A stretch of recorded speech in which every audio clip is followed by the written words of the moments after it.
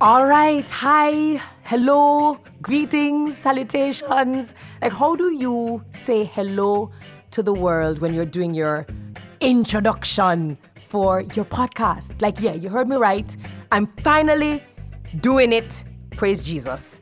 I have the most supportive online community, and over the years, my community has been telling me, Terry Carell, you better launch that podcast.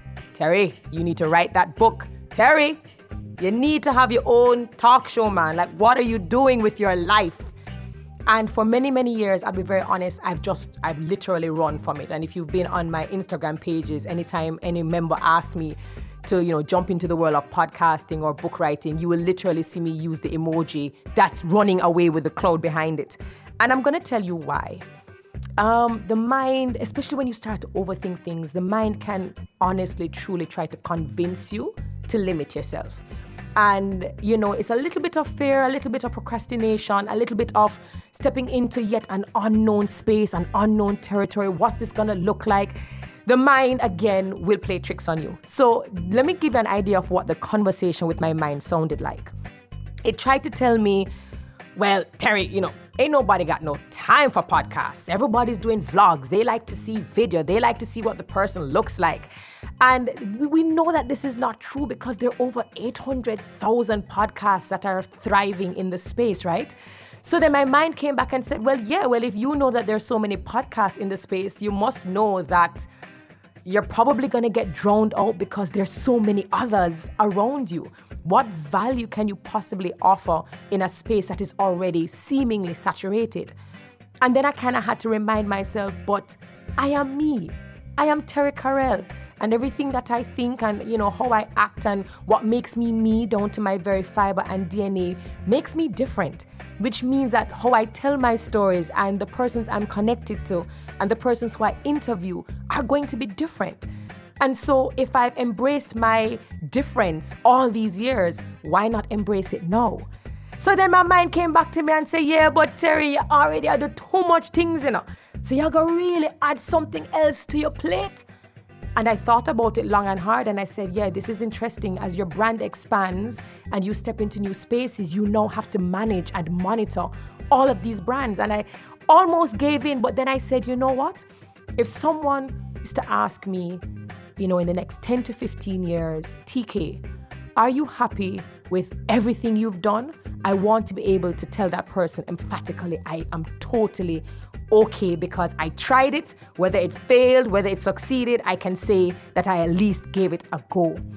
And finally, my mind came and said, all right, we hear you, but say, when it comes to podcasts and anything of this nature, you have to find a niche. You have to be in a category. You have to box yourself in. You have to have a particular type of person, drill it down. Who is your avatar? Who are you targeting? And by the way, what's going to be the name of your show? What kind of guests you're going to have on? Is this just to empower women or is this going to be gender specific? And let me tell you something. Those thoughts had me thinking for a long time whether this is something I really and truly wanted to do. But then I went back to my why. And I went back to who I am as a person. I have never boxed myself into anything. I've never tried to target or be appealing to any one particular type of person. I've just created content and honored my authenticity across the board. And people from as young as 13 to 74 have come along for the ride. Persons who are stay-at-home moms and who are professionals, they come along for the ride. Those who are unemployed or new to the professional game and those who are veterans in the space have come along for the ride. So then my question is, do I have to limit myself? Does my podcast have to be limited? Do my interviewees have to be limited? I think not. I still probably have not come up with a category for my podcast, but I certainly have come up with a name. And the name that I'm going with is Redirection. And for those of you who've been following me over a period of time and you know my journey, then you will know why this means a lot to me. And it is my most powerful story and it is very redefining for me and my brand. For those of you who do not know me, I always wanted to be a veterinarian and I collected stray animals and, I was working on animals from the time I was about 5, 6, 7, taking care of wounds. By the time I was about 10, I wrote to the Governor General, Sir Howard Cook, and I told him, I'm going to be the best veterinarian in the world. I'm going to open up my own animal center. I'm going to take care of all the stray animals. And I give God thanks that I had a mom and grandmother who raised me to believe in myself, and what they did was they backed my dream. So if it was encyclopedias, if it was allowing me to keep the pig that I had, and I really did have a pig, guys, and if it was keeping the goat that I had, and yes, I did have a goat, guys, and I did not grow up on a farm. I live in Portmore, St. Catherine, a 3-bedroom house, and I still don't know how I had like 26 animals all at one time. But watch the ride. I don't come from a place of privilege, and I did not come from a family with money. And so I always knew that I had to work hard if I wanted to get far in life. And where education was concerned, it was not an option. And so I was successful in being one of 2 persons to get government scholarships to go to Cuba to study veterinary medicine. And I'm like, I have all of my checklists done. I am making it. This is my career. I went to Cuba, studied it for 6 years, did it in a language that wasn't my own. Textbook was in Spanish, notebook in a Spanish, your exams in a Spanish. And I graduated and came home proud as a peahen. Went to the vet board, showed up with my papers, showed up with my documents. I am like, yes, Dr. Terry Carell Reed in the building. And they looked at me and said, you didn't get the memo, eh? And I was like, what kind of memo? They said, we're so sorry, man. We don't accredit veterinary medicine. We don't accredit students who study veterinary medicine in Cuba. Like, what?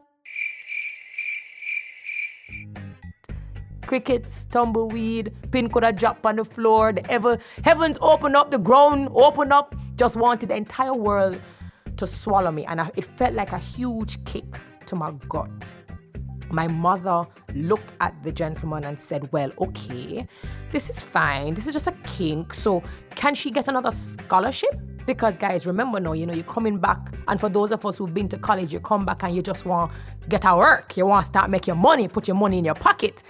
And they were like, we can't guarantee that you get a scholarship. And since you've already benefited from a scholarship, chances are you wouldn't. So I was like, so what am I do now? Where do I go from here? And they said, well, you can apply to Trinidad and Tobago, or you can go Alabama.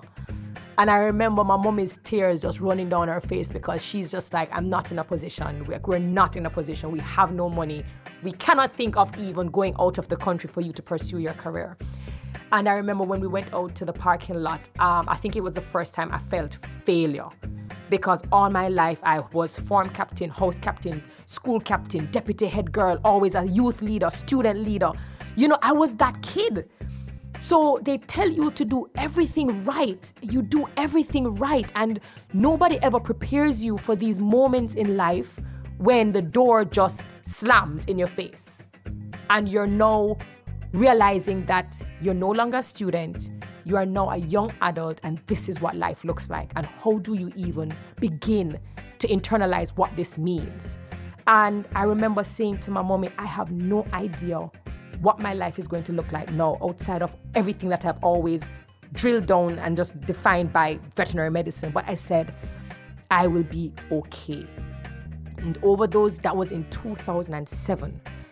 And over the years, I have managed to jump into public relations and marketing and general management and media and online branding and everything else that comes my way, simply because I just refused to keep that door shut. I refused to be defined by this one instance where this dream that I had was shattered.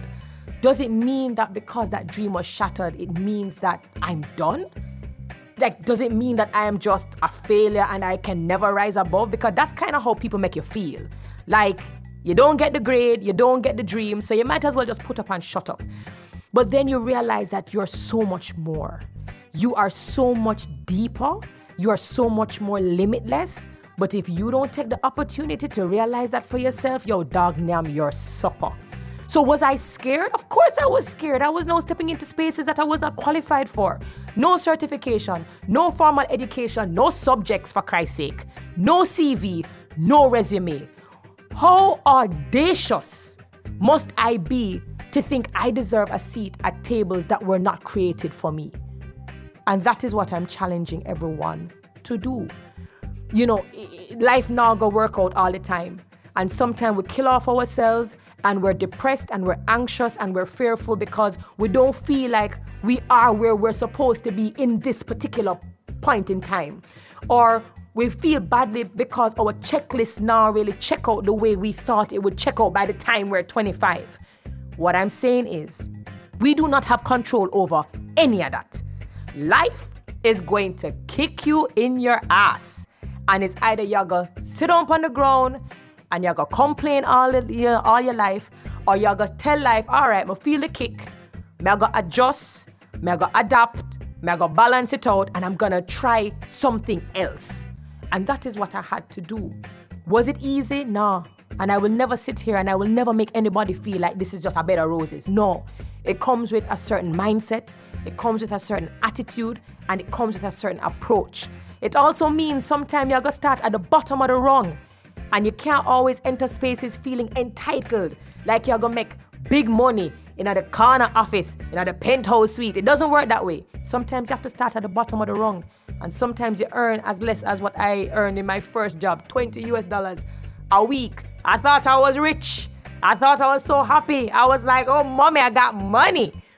But I didn't look at the money. I looked at what the opportunity was. I looked at what it is I could have learned in that space. And by the time I left that job, I was actually offered a bigger position. So why redirection? It is because it is all I really know. Outside of all the technical skills that I would pick up on this lifetime, what I come down to, what my core comes down to is how I've been able to manage this whole journey, and how I've looked at my rejection as my redirection, and how I've taken disappointment and dejection and I have still turned it into dreams that I never ever knew existed. So I know I'm not the only one who has experienced amazing things like this, and yes, I call it amazing because I don't think people would know the Terry Karel if I had become the vet. Think about it. Would I be the person who you meet and talk to and have access to? Or would I be in some clinic working on some dog? So maybe the dream that I thought was for me is actually not the dream I was supposed to have. So hopefully I'll get some amazing interviewees who've been on similar journeys, who've gone through similar things with some amazing stories. So thanks for the support. Thank you for the love. Thank you for coming with me on this journey. This is now officially Redirection with Terry Karel Reid.